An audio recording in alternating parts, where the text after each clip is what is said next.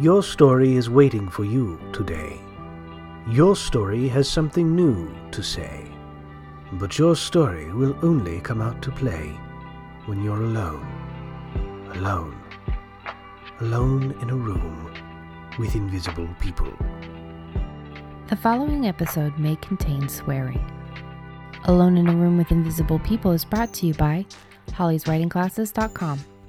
If you find value in what we do and you'd like to support the podcast, go to ko-fi.com. That's ko-fi.com/alone. Or you can go to alonewithinvisiblepeople.com/support us to find out more. Thank you.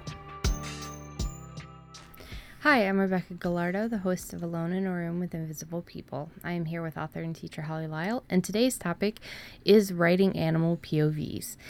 Before we get into the topic, we're not going to go over necessarily what we've done this week, but Holly has, she's had a very good week, and I wanted her to get us a chance to talk about it. Yes, I'm doing the end zone dance right now.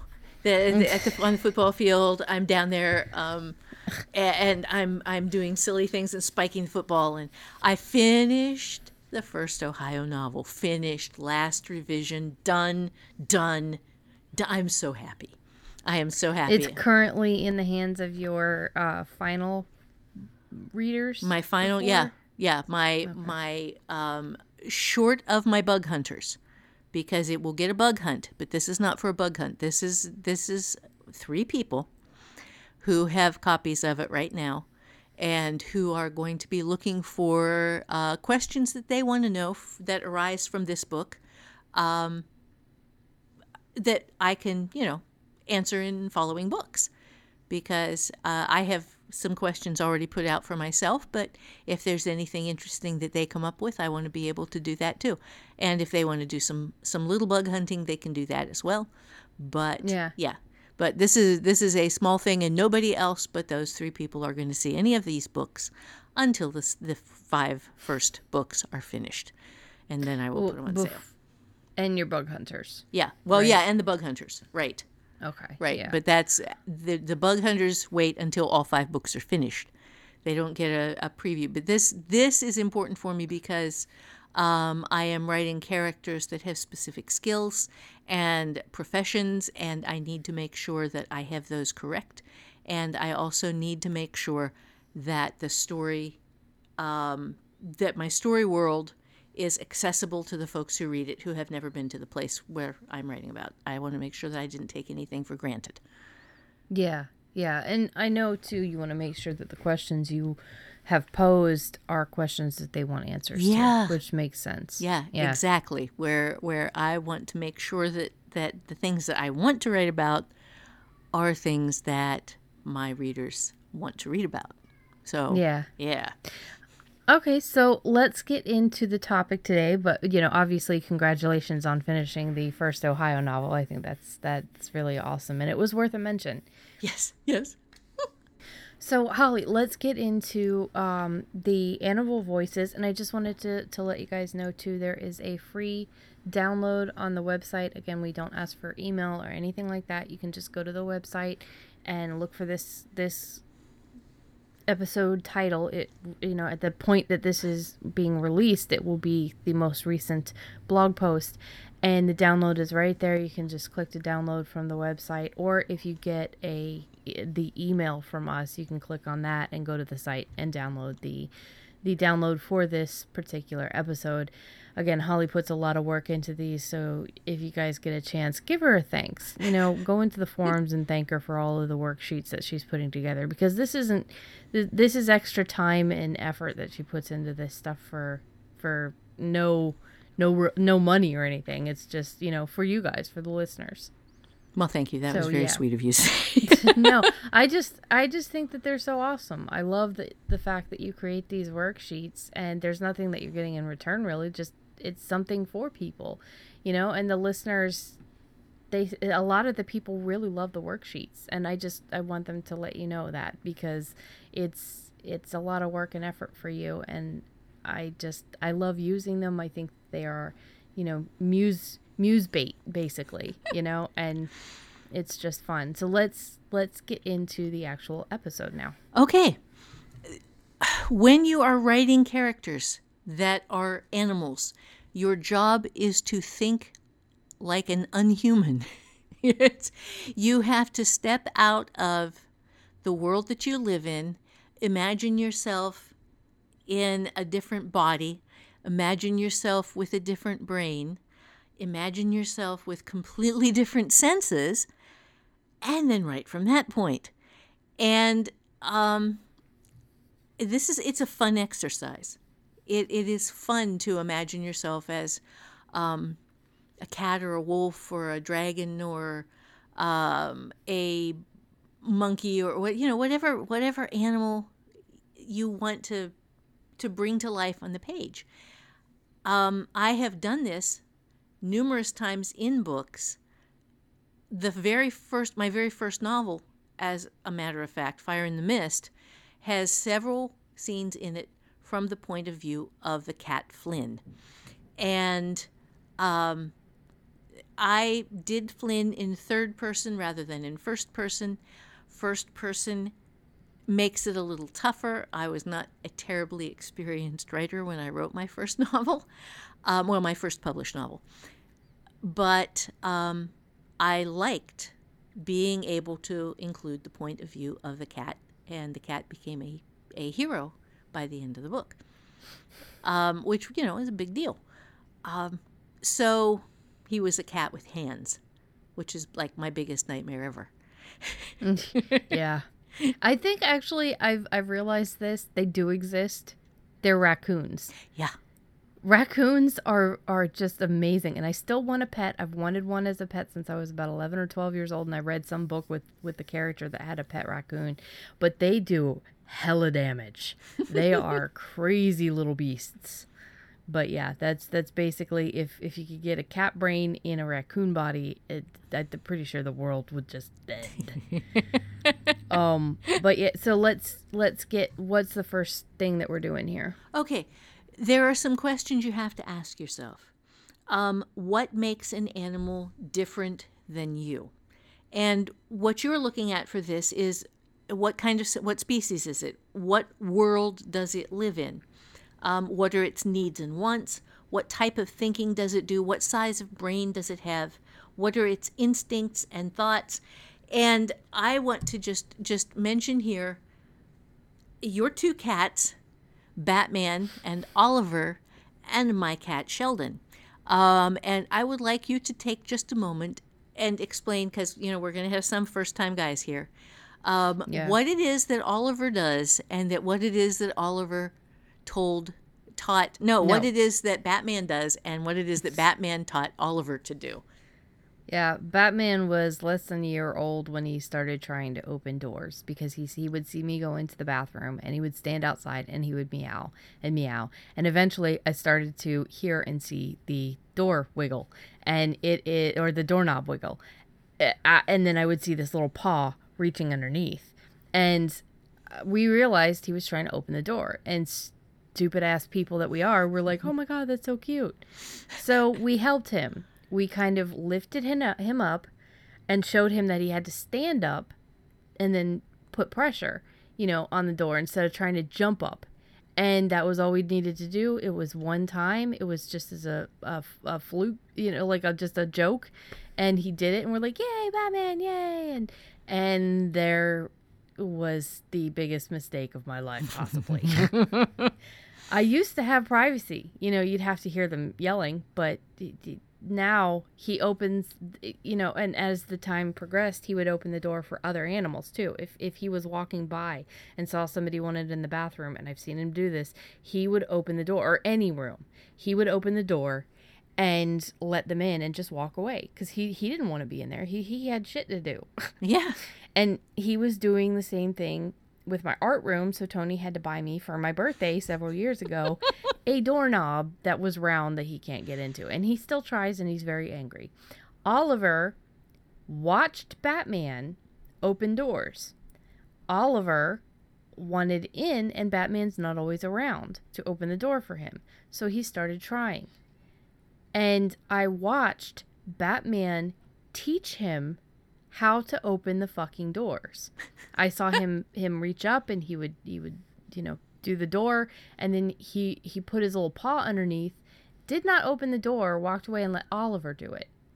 Literally teaching this other cat how to open doors. Yeah. And Oliver now can open the doors by himself. He's a little bit, his style is different than Batman's, but they can both open the door because Batman has taught him, and because I spoil the hell out of the two kittens that are not kittens anymore, but that's what we call them. Oliver does not know the meaning of the word no. If he hears it, he thinks it's just a sound I make and it means nothing. So while Batman knows if I yell at him no, he will not open the door, he'll give me maybe 2 or 3 minutes reprieve before I have to yell at him again. Oliver does not. So now, if I yell no at Batman, Oliver starts to open the door. Because that doesn't stop him. They have double teamed you at this point. Yes. Yeah. Yes. Yeah. They work together. Yeah. So my little story, Becky has 2 genius cats. I have a smart cat. He is, to the best of my knowledge, not a genius cat, although when we were putting up shutters for the hurricane down in Florida, and when we stuck Sheldon in the bathroom so that we didn't have to worry about him going out a window or something while we had windows open when we're hanging out the second story, hanging these heavy-ass metal shutters, he did try to open the door, and he spent significant time working on doorknobs from time to time. It's just we don't have those spiffy little French handle doors. We have round doorknobs, so he has not been able to do that. But what he did do when he was about 6 months old was he discovered that he could keep me company and sit on the table beside me. And if he would jump down and nibble on my elbow very gently, I would give him snacks. So he would do this. And one day he had had as many snacks as he was going to get. So he decided to chew a little harder on my elbow. And I yelled at him loudly. First time I had ever yelled at him, and it scared the crap out of him, and he ran to the other side of the office and sat there looking at me.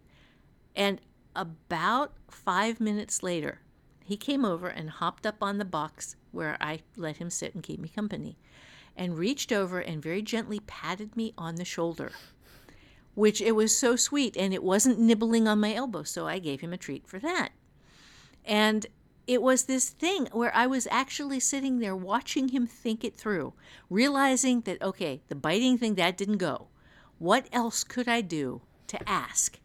And it took him only about 5 minutes to come up with his solution, come over, try it out, and I rewarded him for it. And he has done that ever since. He does not nibble the elbow anymore. Every once in a while, he'll give it a gentle thing just to see if that'll still work. But I do not reward the elbow nibble. Good. Yeah, because that last one was a chomp. It's like, yo, bitch, pay up. Yeah, it's also kind of like what Mean Kitty did with. So I had rescued a stray cat and found out that he was peeing in the house, and to train him to not pee in the house, I started giving him treats for peeing and pooping in the litter box. He realized that if he pooped first or peed first, got his treats, and then meowed really loud so I didn't leave, and then jumped back in the litter box, that he could get additional treats. By then he splitting realized, up his illuminations. Yes. Yes. Yes. Then he realized that other cats using the restroom might also get him treats. So I watched Dummy Jeeves go into the bathroom, and because it's Jeeves, I listened to make sure that I heard a normal stream.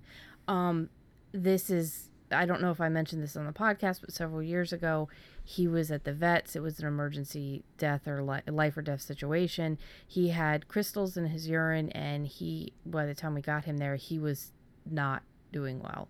So I am basically traumatized from that, and every time I see him anywhere near a litter box, I stop and I listen just to make sure that he is still healthy and peeing well.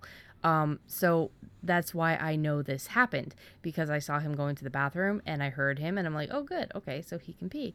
Me and Kitty, when Jeeves left the bathroom, me and Kitty started yelling. So I thought, oh, okay, he needs to go now. And because he is such an anal retentive little shit, he will not use a litter box that is not completely empty. So the litter box had been completely emptied beforehand because he had pooped. So I closed the door and he's meowing and I put him in the litter box and he jumps out. And then I put him back in the litter box and he jumps on the side of the tub and looks down at the pee that's already in there. And then looks at me and is meowing. I'm like, you are not taking credit for another cat's pee. Are you kidding me? He wanted a treat because there was pee in the litter box and he thought he could trick me. He waited until Jeeves left the bathroom. So cats have a brain, and there is a reason that we're going on about the cats. Right. So right. This is an important thing to realize, is that animals have their own little game they play. Yeah, your pet has its own objectives, it has its own goals, it has its own desires, and they might not be the things that you want. Mm-hmm. So it will think its way through things, it will try stuff out, it will test, it will do the scientific method.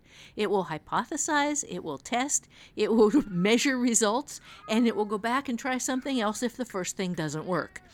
Yeah. So, and feel free to find this episode thread in the forums and share your own anecdotes about pets. Yes, or dogs, or horses. I said pets. Oh, pets. Okay, I'm sorry. I heard cats.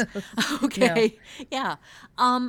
So there is already this demonstration that animals do think, that they do work their way through processes towards objectives that they want to accomplish, and that they can be rather devious about it. So this gives you an angle when you are writing an animal character, that it isn't all sweetness and light. Sometimes it's manipulation and trickery. Yes. And it does. You have to kind of bear that in mind. But what you're looking for, you want to understand what drives an animal to think. Why does the animal think? And it is a survival thing. All creatures think to some extent. I mean, the bigger the brain capacity, the more I think they are capable of having bigger and deeper thoughts. But if there's a brain in there, there are some thoughts going on. There are processes that the animal is using to get what it wants. So you have to ask yourself, what does an animal want? And okay, I'm going to jump into the nursing thing here for just a minute. There's a thing called Maslow's hierarchy. And the bottom couple of levels are things like food and shelter, and survival, just basic oxygen. The very base level is just being able to breathe, having your heart beating, having some sort of, not die situation. And then the next step up from there is having enough to eat, having a comfortable shelter. And then the next step up from there is probably beyond where most animals can go. But it would behoove you, and I use that word intentionally, to look up Maslow's hierarchy, look at the bottom couple of levels, and use that as sort of a stimulus for you to come up with some different kinds of things that animals could want when you are writing the characters. Now, obviously, if you are writing more fictional characters, this takes us to the sliding scale of pure animal to human. When you're looking at animals like Mickey Mouse, those guys are humans in drag. They're humans wearing animal skins. They talk. They walk around on 2 feet. They drive cars. They're just Bugs Bunny and Daffy Duck are also examples. They have opinions and they say them in words. But there is like this mid-range in between the animal is just an animal and the animal is a human in animal skin. There's a sliding scale. And with Flynn, the cat that I mentioned from Fire in the Mist. Okay, this cat, a mage having a bad day or having a moment of derp, decided that it was such a pain in the ass to open the door for him that she gave him hands so that he could handle the doorknob. This was not her brightest move ever, because she also found out after she gave him hands that he was fascinated by fire and liked lighting matches. That he was capable of manipulating small objects, and I don't remember whether he actually made it to picking locks, but I do think he was trying. He was a danger to himself and others. Yeah. And he was using his hands in some way to lure birds or something and to lure fish. And, it was he had become a tool user. And he still had a regular cat's intelligence, but as we have demonstrated from our own experiences with cats can be pretty smart. And if they can figure out how to use a tool with just their paws, they will. So, and then there is from that even another bump up the sliding scale where you may want the animal to be able to do some things that human beings can do, but not be human. One of the best cases of this I can think of is, Lonesome October, Roger Zelazny. A Night in the Lonesome October is, I am pretty sure, the title, in which... I actually have that on my Kindle. I haven't read that yet. I love it. It is the story of Jack the Ripper, narrated from the point of view of Jack the Ripper's dog. I want to say his name is Ripper, but it could be Slash. I don't remember. Brilliant book. Brilliant and wonderful, and a joy to read, as was pretty much everything that Roger Zelazny ever did. But he is not a human. He is a dog. And he doesn't have any superpowers, but his thinking is beyond what we would expect a dog to be able to do. He is observational. He is capable of expressing himself, but he expresses it in a very doggy way, so that you get the feel of dog from a dog's point of view. What you want to do is kind of sink into your character, become the character, think like the character, and this is a little game you can play that's a lot of fun. So what I did was make a worksheet. And what we are going to do is go through what we wrote on our worksheets and give you kind of an idea of how we filled them out. We did not write any fiction from these points of view. You did not. I started and then I did not finish the scene, but I'll read the little bit that I have. Okay. I might be able to improv something when I get to the end of it, just, as an off the top of my head, how I would write this. But what we're going to do first is just go through our worksheets for you so that you can see how we handled this material. And there are 3 steps here. You have to meet your animal. Let me see. Okay. There are 4 steps here. You have to meet your animal, you motivate your animal, you represent your animal, which is when you choose how much of a space between the pure animal and the pure human you want this particular character to be, and then you do the writing. And we're going to do the first 3 steps here, and then we'll figure out where to go from there if we decide we have enough time. Okay, so go ahead and I'll read the intro. Okay, this is meeting your animal. Who is your animal character? Include species, breed of animal, background, like wild, domestic, pet, farm animal, etc. Age, and some formative experience. Escaped from a cruel owner, happy pet, wild creature, etc. Okay, go ahead. And Holly and I both started from scratch with this. I started actually writing it from the perspective, trying to come up with an idea for the Wargath, which is a cryptid I created for the Fulton Hills world.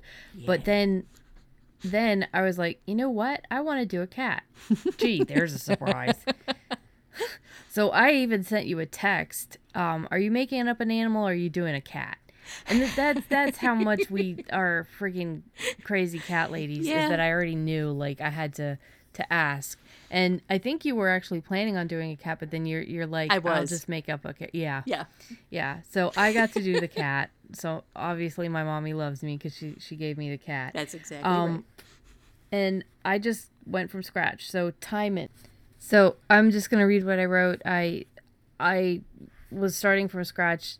Came up with the name Timon, which I had no idea is an actual name out there of a character. Timon, wild-born cat, born in the Lutz-to-Do. Loving mother. Timon was one of 2 that survived to a very young mother. One day while hunting with Mom, he and his brother were playing when a Wargath snuck up on them. The Wargath is very deadly. Yeah. Their mom attacked, but got stung with the tongue, which the tongue of the Wargath is poisonous. And in smaller characters, it pretty much kills them right away. Smaller creatures. That's where I started tearing up. Aww. I'm an idiot. Yeah, I just the idea of that, and it was, yeah. They ran and they ran and she was devoured. They both, that's actually where I teared up. They both made it out. Timon's brother is slow and mentally handicapped. He was the runt of the litter of 2. So Timon has to do everything to help his brother survive. This is partially me pulling Thea into this, the other one of the Wild Adventures kittens that we have. Yeah. She is not a normal cat. She's very much a kind of handicapped cat. She's special needs. So hunting for food near the NoHo restaurant. It's very hard to read my handwriting. I'm sorry. Something. Leona, which is a character in the first book, she's a throwaway character. Leona is meeting a Yak-Tak-Nuk who is sneaking/smuggling her, magical items. Cool. She is a witch, and the NoHo and Yak-Tak-Nuk, they do not like, witches. They have a significant issue with witches. So the fact that somebody is smuggling them these things is a big deal. So she's getting all of these things smuggled, and that's when she finds the 2 of them. Now, when you read the first book, the Fulton Hills book, which we do have a title, but yeah, it's gonna have a really good cover, and then you guys can see the title. But because the title's fairly boring. But this character, who is pretty much just she has like 2 or 3 scenes. She has 2 cats, and they're mentioned. And this, I had no idea, but this is the story of them. How she got them and everything. Nice. She quickly gathers up his brother, who is too trusting and wants the pets. So his brother had walked over there because, like, human is like do-de-do-de-do, just like, like Thea. Well, Thea actually apparently is not friendly with people. She was when she was younger and little, but Brian came over to watch the animals at one time and care for them, and he said that he got all of them to love him except for Thea. And he was looking at her, glaring at her during my birthday, talking shit to her. I'm like, this is hilarious. Like, I had no idea. Oh, that's funny. But okay. Yeah, but this is how you would expect her to be, is do-de-do-de-do, hello, man, pet me. Mm-hmm. And Timon is like, no. But she takes his brother and is leaving, and so he's forced to go with her because she can't just take his fucking brother. So he runs after, and she named him Timon and his brother Dionysus. I think that's how you pronounce it. It's Dionysus. I think it's how you pronounce it because I tried to look it up. Okay. I knew the name before because it's the god of chaos and drunkenness. Yes. And he acts so bizarre. He acts kind of drunken sometimes and just is chaotic as hell. And all of that's based on Thea. Yeah. And then, but calls him Dio and Timon is Ty. And if I got the pronunciation of that name wrong, I'm sorry, but that's his name is Dio and Ty. So that is the background of meeting my animal. That was all the stuff that came out when I wrote that down. That's cool. Okay, so I'm going to do my meeting your animal now. My character is a wolf cub, wild, born on the tundra. Mother pushed him out of the litter as a scrub. She might just not have had enough nipples, and she needed to get rid of one. He was found by a teenage girl who knew what he was, but whose parents didn't. Abandoned and starving when he was rescued, the cub quickly and ardently loves the girl who rescued him and becomes protective of her. She raises him for 2 years, then one day she disappears from his life, from her home, and from her family. So that's what I have in my meeting of your animal. Now, having created our characters in a very, very light form, we move to motivating your animal. What does your animal character want? And why? Because even if you are writing a pure animal all the way to the bottom of the animal to human scale, the animal is still going to have needs and it is still going to have wants. So with that, go ahead and... Yeah, it's like a perfect example is Mean Kitty because when he showed up, he was so hungry that he willingly stuck his head in a bowl of dog food that I had put out for the starving dog that the neighbor had. And the dog was just lapping it up, and Mean Kitty was so hungry he shoved his head in there and was eating it too. And knowing Mean Kitty's personality, he doesn't even like to be near, other like the dogs and stuff. Like he'll go up and sniff one interestingly, but he prefers his own company or maybe the company of another cat if they're cleaning him. Mm-hmm. But that was what he wanted at the time, so he was motivated. That was a big motivation, right? Yeah, starvation. Yes. So my character wants escape. He does not currently trust Leona nor the other humans there, her coven, Theo, which is her daughter, Theo's kids, etc., and boyfriend or husband. I don't remember if she's married. He wants to go back to the Lotsa because he knows what to expect there. Very, very nice. Mine is the wolf who I named Tallboy. He wants to find his missing savior, his human, his girl. Yeah. He is the family's only chance to find the disappeared girl, whose name is Gretchen. He loves her. She's his mother. She's his human. She's his friend. And now she's gone. And he has some sort of connection with her that is going to allow him to have a chance to find her when no one else does. Yeah. Oh, I like that. So our next question on this part of the worksheet, the motivation of your animal, is what obstacle stands between your character and getting what it wants? Go ahead. I've got a couple. So for Ty, it's the humans, the house, his brother, who loves everyone and instantly. He'd have to convince him to leave, and he'd have to find a way out of the house when Leona is not there or not looking. Right now, she's been especially watchful because they're new, and she's worried about Ty escaping. Not so much Dio, but Ty is just, he's too clever. Smart cat, yes. We have met his ilk. Yes, Yes. indeed. Okay, so the obstacles my character faces are distance, weather, and terrain.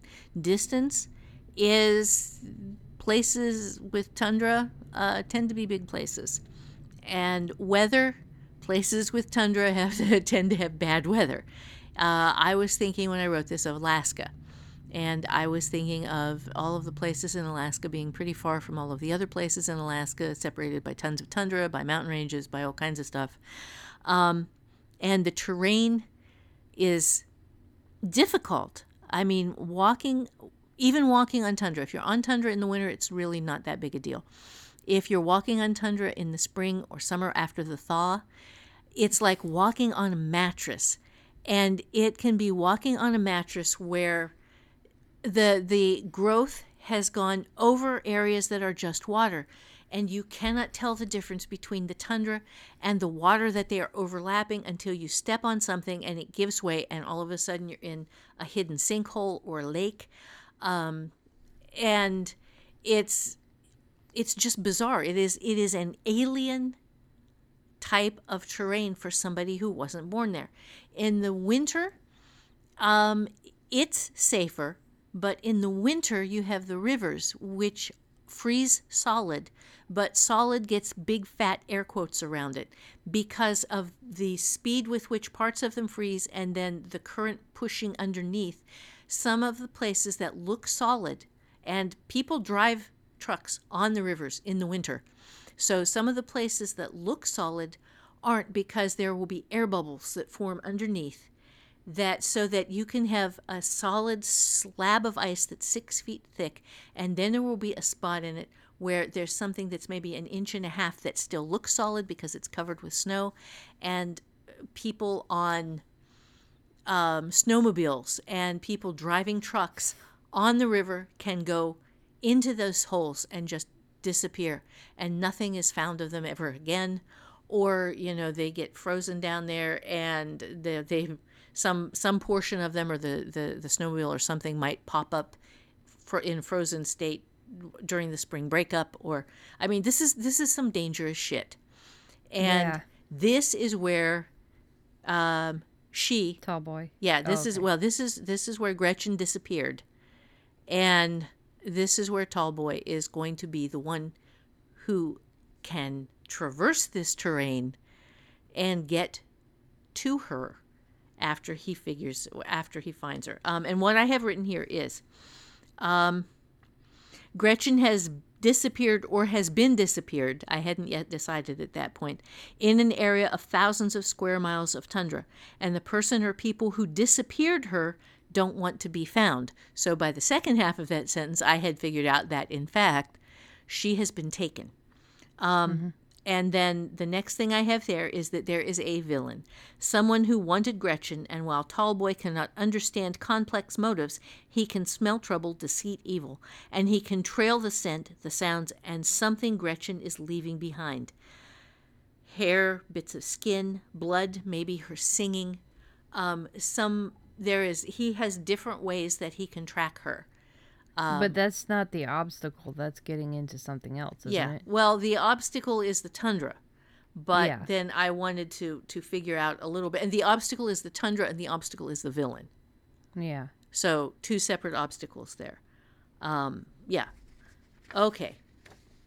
And that allowed me to dig a little bit into some of my solutions at the same time. Yeah. Yeah. Yeah, because sometimes you will get answers and you got to write them down when you get them. It doesn't always fit. Right. Right. Yeah. Exactly. Okay, so the next part of this second part of the worksheet is, what steps or actions can your animal take to overcome the obstacle? And I've put down, has to be watchful for human routines and also on the lookout for weaknesses in the quote prison. Find a way to convince his brother to leave or trick him into it. Find the perfect timing and opening.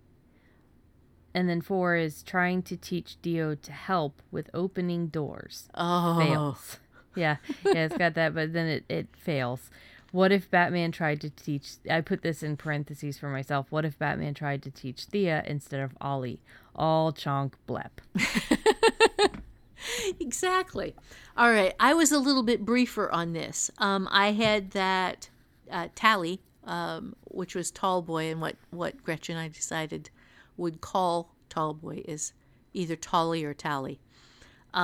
Was he would be able to follow scent trails, he would be able to follow auditory cues, and as a third possibility, he would follow the connection he and Gretchen share, a sort of psychic human-to-animal bond. Yeah. Yeah, the closest I ever got with something like that, other than with Oliver, is Ginger. Mm-hmm. And there seemed to be this very, very strong bond between Ginger and I. Like, I would think of her and she would come in the room. It was really weird. Yeah. It was really weird. And losing her was the most painful of losing any of the animals other than Gray Mouser. Yeah. So that was, I had that really, really deep bond with Gray too. Mm-hmm. But it's something that, has driven writers to write about animals for centuries. So, right. What is the next step? The next step is, how can you show your animal figuring out and taking each of these steps?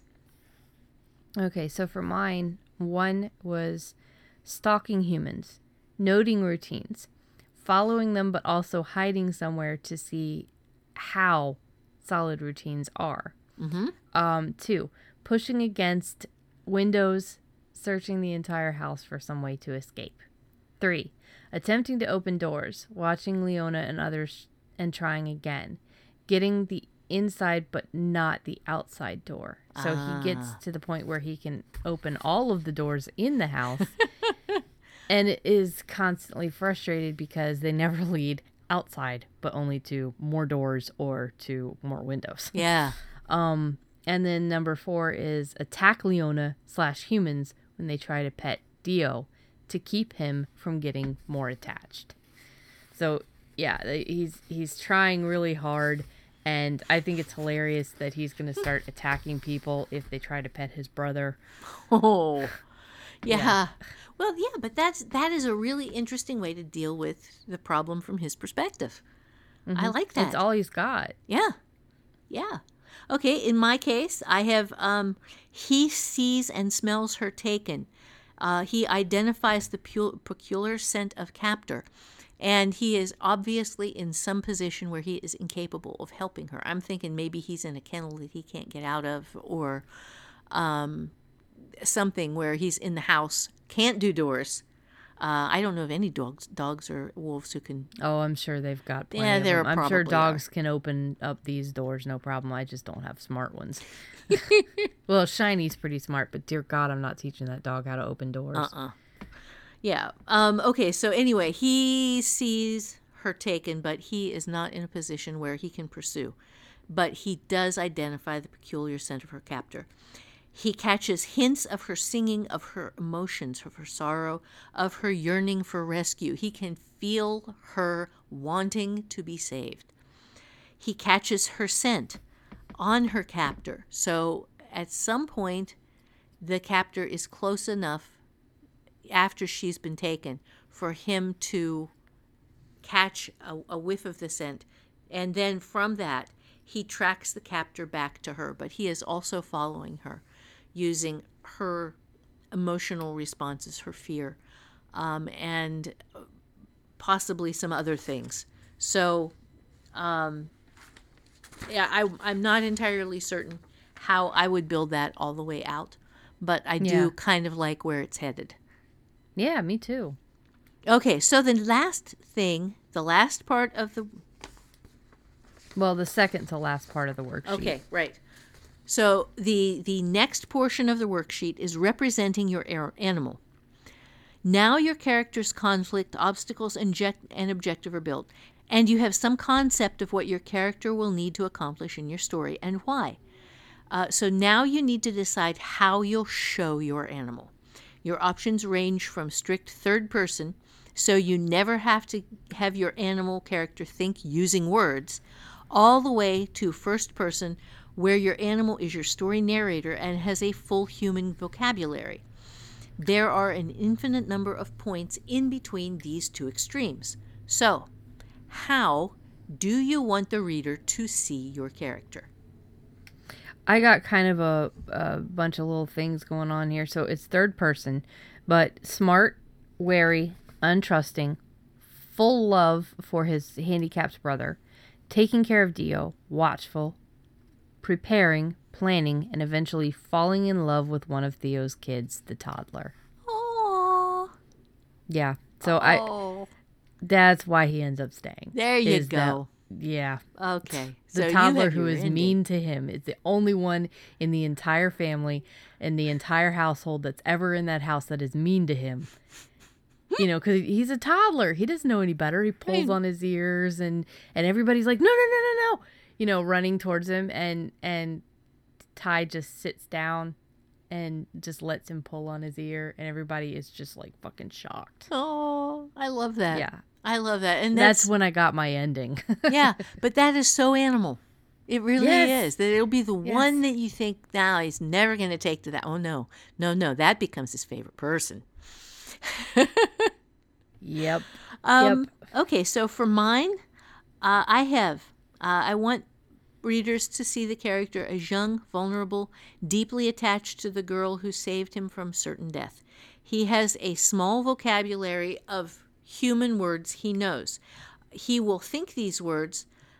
He'll primarily use smell, sound, and sight to locate Gretchen, but I do want to have this be written from his point of view.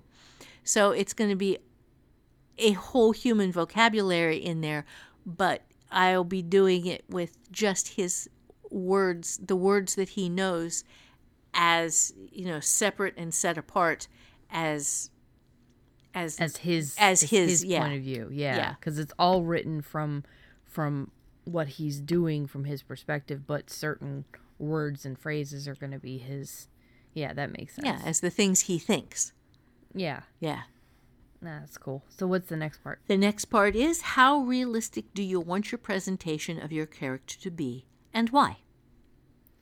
Mine is going to be a realistic cat from actions and on the outside, realistic motivations, etc. 99%. The only thing that is not 100% realistic is his thoughts, memories, concept, perception. And then I kept writing this down and I'm like, oh, I guess it's not a 99% realistic. Procedural understanding, problem solving, etc.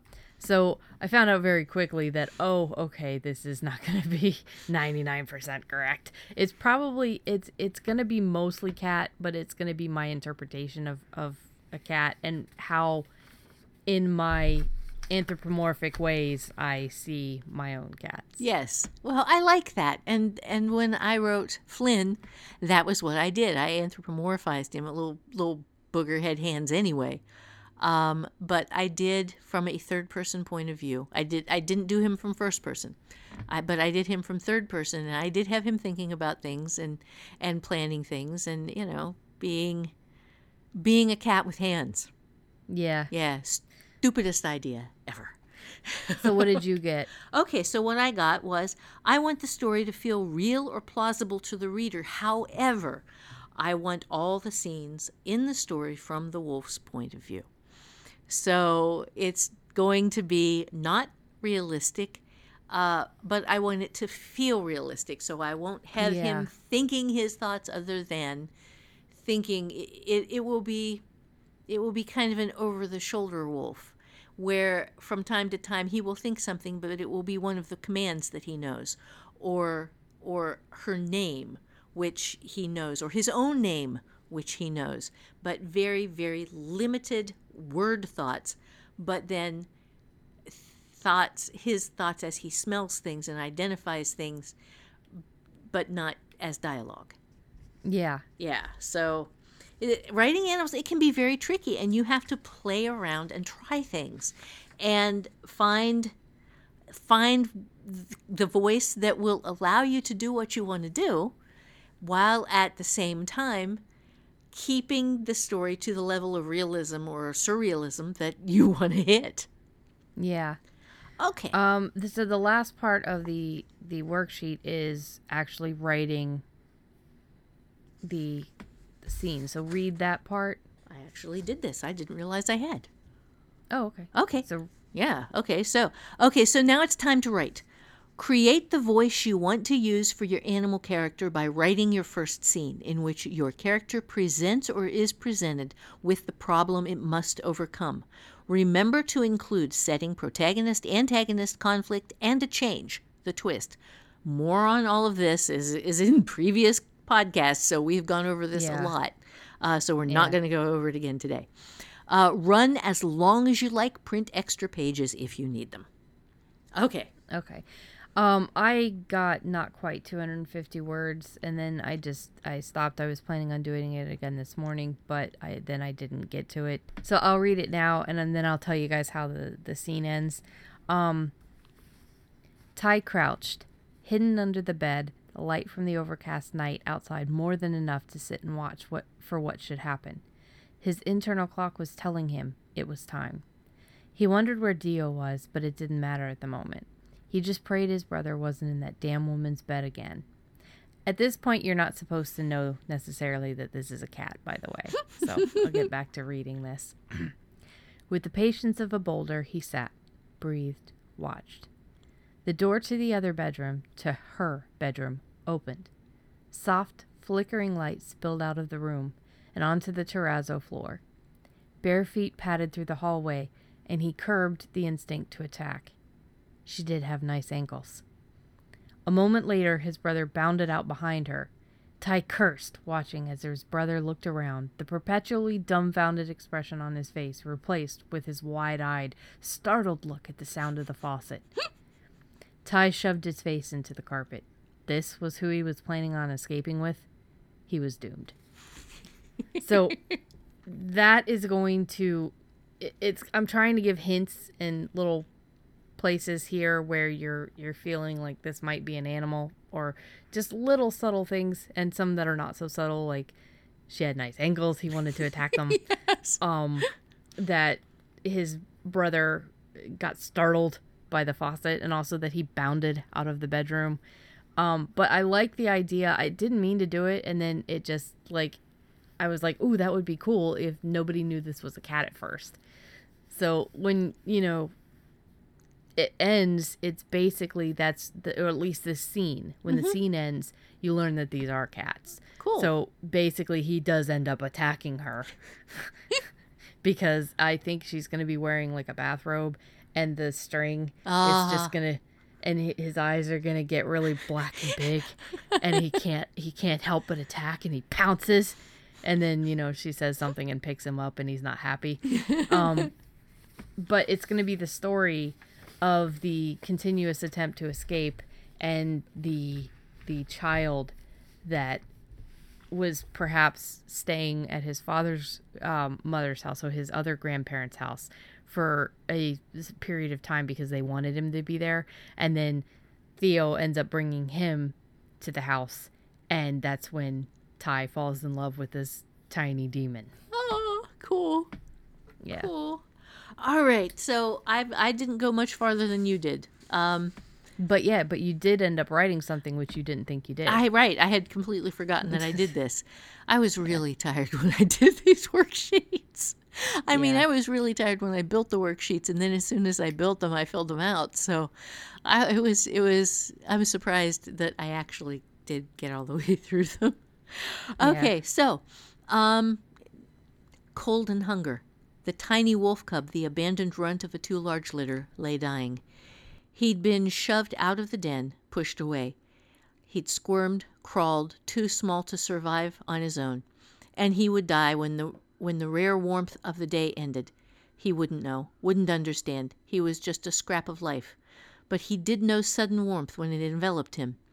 Did respond to a nipple shoved into his mouth, to milk that was wrong, but was still something. His hunger to survive was still strong. He sucked, his belly filled. A warmth attached to an alien smell surrounded him, enfolded him. Wrong smell, but not bad smell. Good warmth, soft and gentle sounds, life. The tiny cub embraced life with every fiber of his being. And even in sleep, he clung to the warmth, the smell, the gentle touch of furless skin. He had no fear on him. That would come later. I like that. Yeah. We both had a decent last line. Yeah. Mine was more funny. Yours was sad. Yeah. Yeah, I did. I made myself cry when I wrote it. I figured Yeah. so the girl found him. He managed to crawl himself to a place where she could find him, and she found a baby bottle somewhere and gave him some kind of milk, and it wasn't the right kind of milk, but it was something, and he doesn't die. Well, it's kind of cool because from that perspective, it's almost it felt a little bit like me with the kittens, because they couldn't see, they didn't know what was going on. They were 3 days old. Yeah. The only thing is I got choked up there for a second because I was thinking of Mr. Meowsers, who was Aw. the runt and the one that Tony named and the one that did not make it. Yeah. And it was just, ugh. And I always feel really bad for the mom, too, because she didn't kick any of them out. Any of the 4 that we ended up taking, it's just she came back to her area and all of her kittens were gone. Yeah, and you think It just breaks my heart even to this day, and it's 3 years later. Yeah, yeah. But I mean, the fact that 3 of them lived, that you had these kittens that their eyes weren't even opened yet, and 3 of them lived. Because you got up every 2 hours for how many weeks? Yeah, it's I was doing every hour and a half at first because they were so young and we had a runt, so I was really scared for him.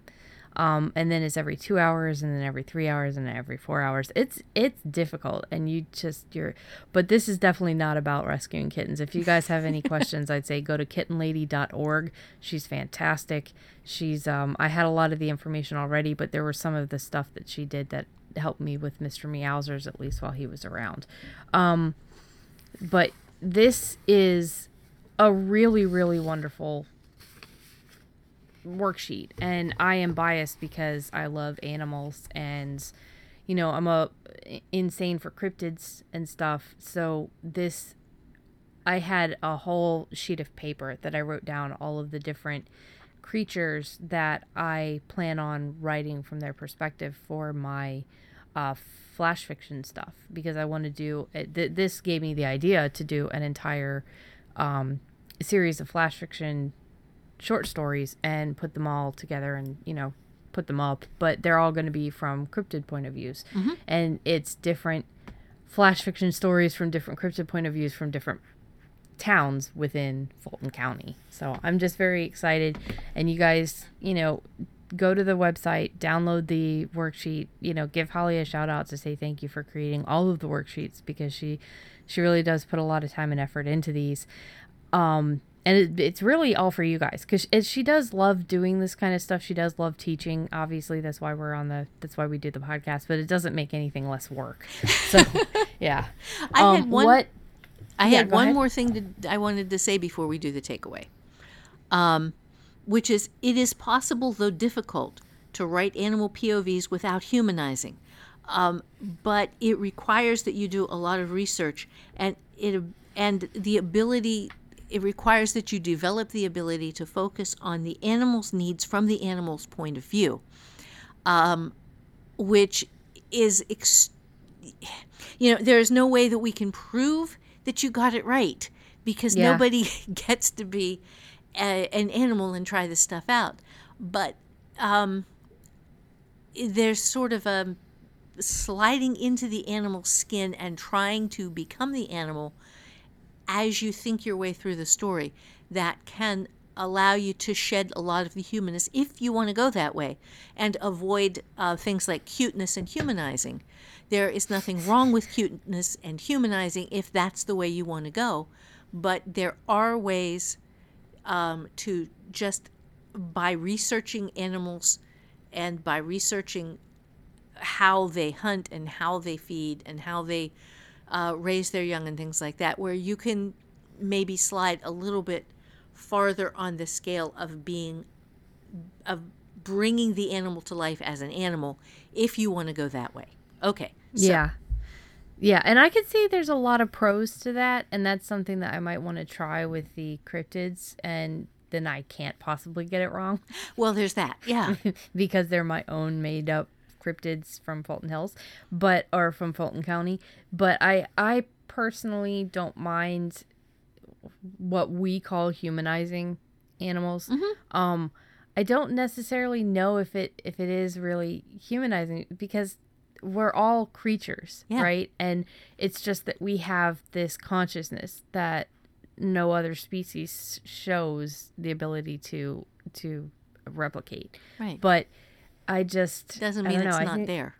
Yeah, and there's a lot of things that are common between different kinds of creatures. So, before we get to the takeaway, I just wanted to let you guys know you can follow us on the socials. That is at AIARWIP on Twitter, Alone in a Room with Invisible People on Facebook, Alone with Invisible People on Instagram, and you can find our website at alonewithinvisiblepeople.com. You can find different ways to support us. There's the coffee account, ko-fi.com/alone. There is a drop-down menu on the Alone with Invisible People website. It gives you different like $5, $10, $15, and that's a one-time thing if you just want to say thank you for doing all of the stuff that you're doing. If you want to support Holly, because again, she does all of these worksheets and stuff, you can go to coffee, that's ko-fi.com/Holly Lisle. That's Holly Lisle. And you can always, anything that you purchase from Holly, as far as her clinics, which, start at like $9, it's under $10, it's like $9.99 or something like that. And then, the courses range in price. But if you want to support both Holly and the podcast at the same time, you can just buy from the affiliate links, which are all found on alonewithinvisiblepeople.com. And that will support both Holly and the podcast itself. Woo! So, Holly, what is the takeaway for today? Okay, the takeaway is this. Figure out why you want to write from the animal's point of view. And then, when you have figured that out, how much animal you want to have in the animal, whether you want a Mickey Mouse character, whether you want a genuine real character, or whether you want something in between. And then, once you have written this down, and I strongly suggest you write your objectives down in this instance, stick with your own guidelines, because it can be very, very simple, or very easy rather, to drift from what you wanted to write into something completely different as you fall more and more into the animal character and as it becomes more and more human like you. Yes. All right, so that has been our worksheet, our episode on writing from animals' perspectives. And if you guys have any questions or tips or want to talk about this, you can go to the forums at hollyswritingclasses.com and you look for our forum. It's podcast Alone with Invisible People, and find this episode topic and jump in and join us. If you want to share what you got, share. We'd love to see. We don't have to be the only ones sharing what we are getting. Is like the other days that people have been sharing what they've been getting off of their sweet spot maps, or sharing what they get in the fan fiction. It's like when people share for the Halloween episodes, that sort of thing. We would love to see what you guys get. Thank you so much for listening. We love you guys. I can't wait until next week. Holly? Write with joy, kick some ass, take some chances, and embrace your inner animal.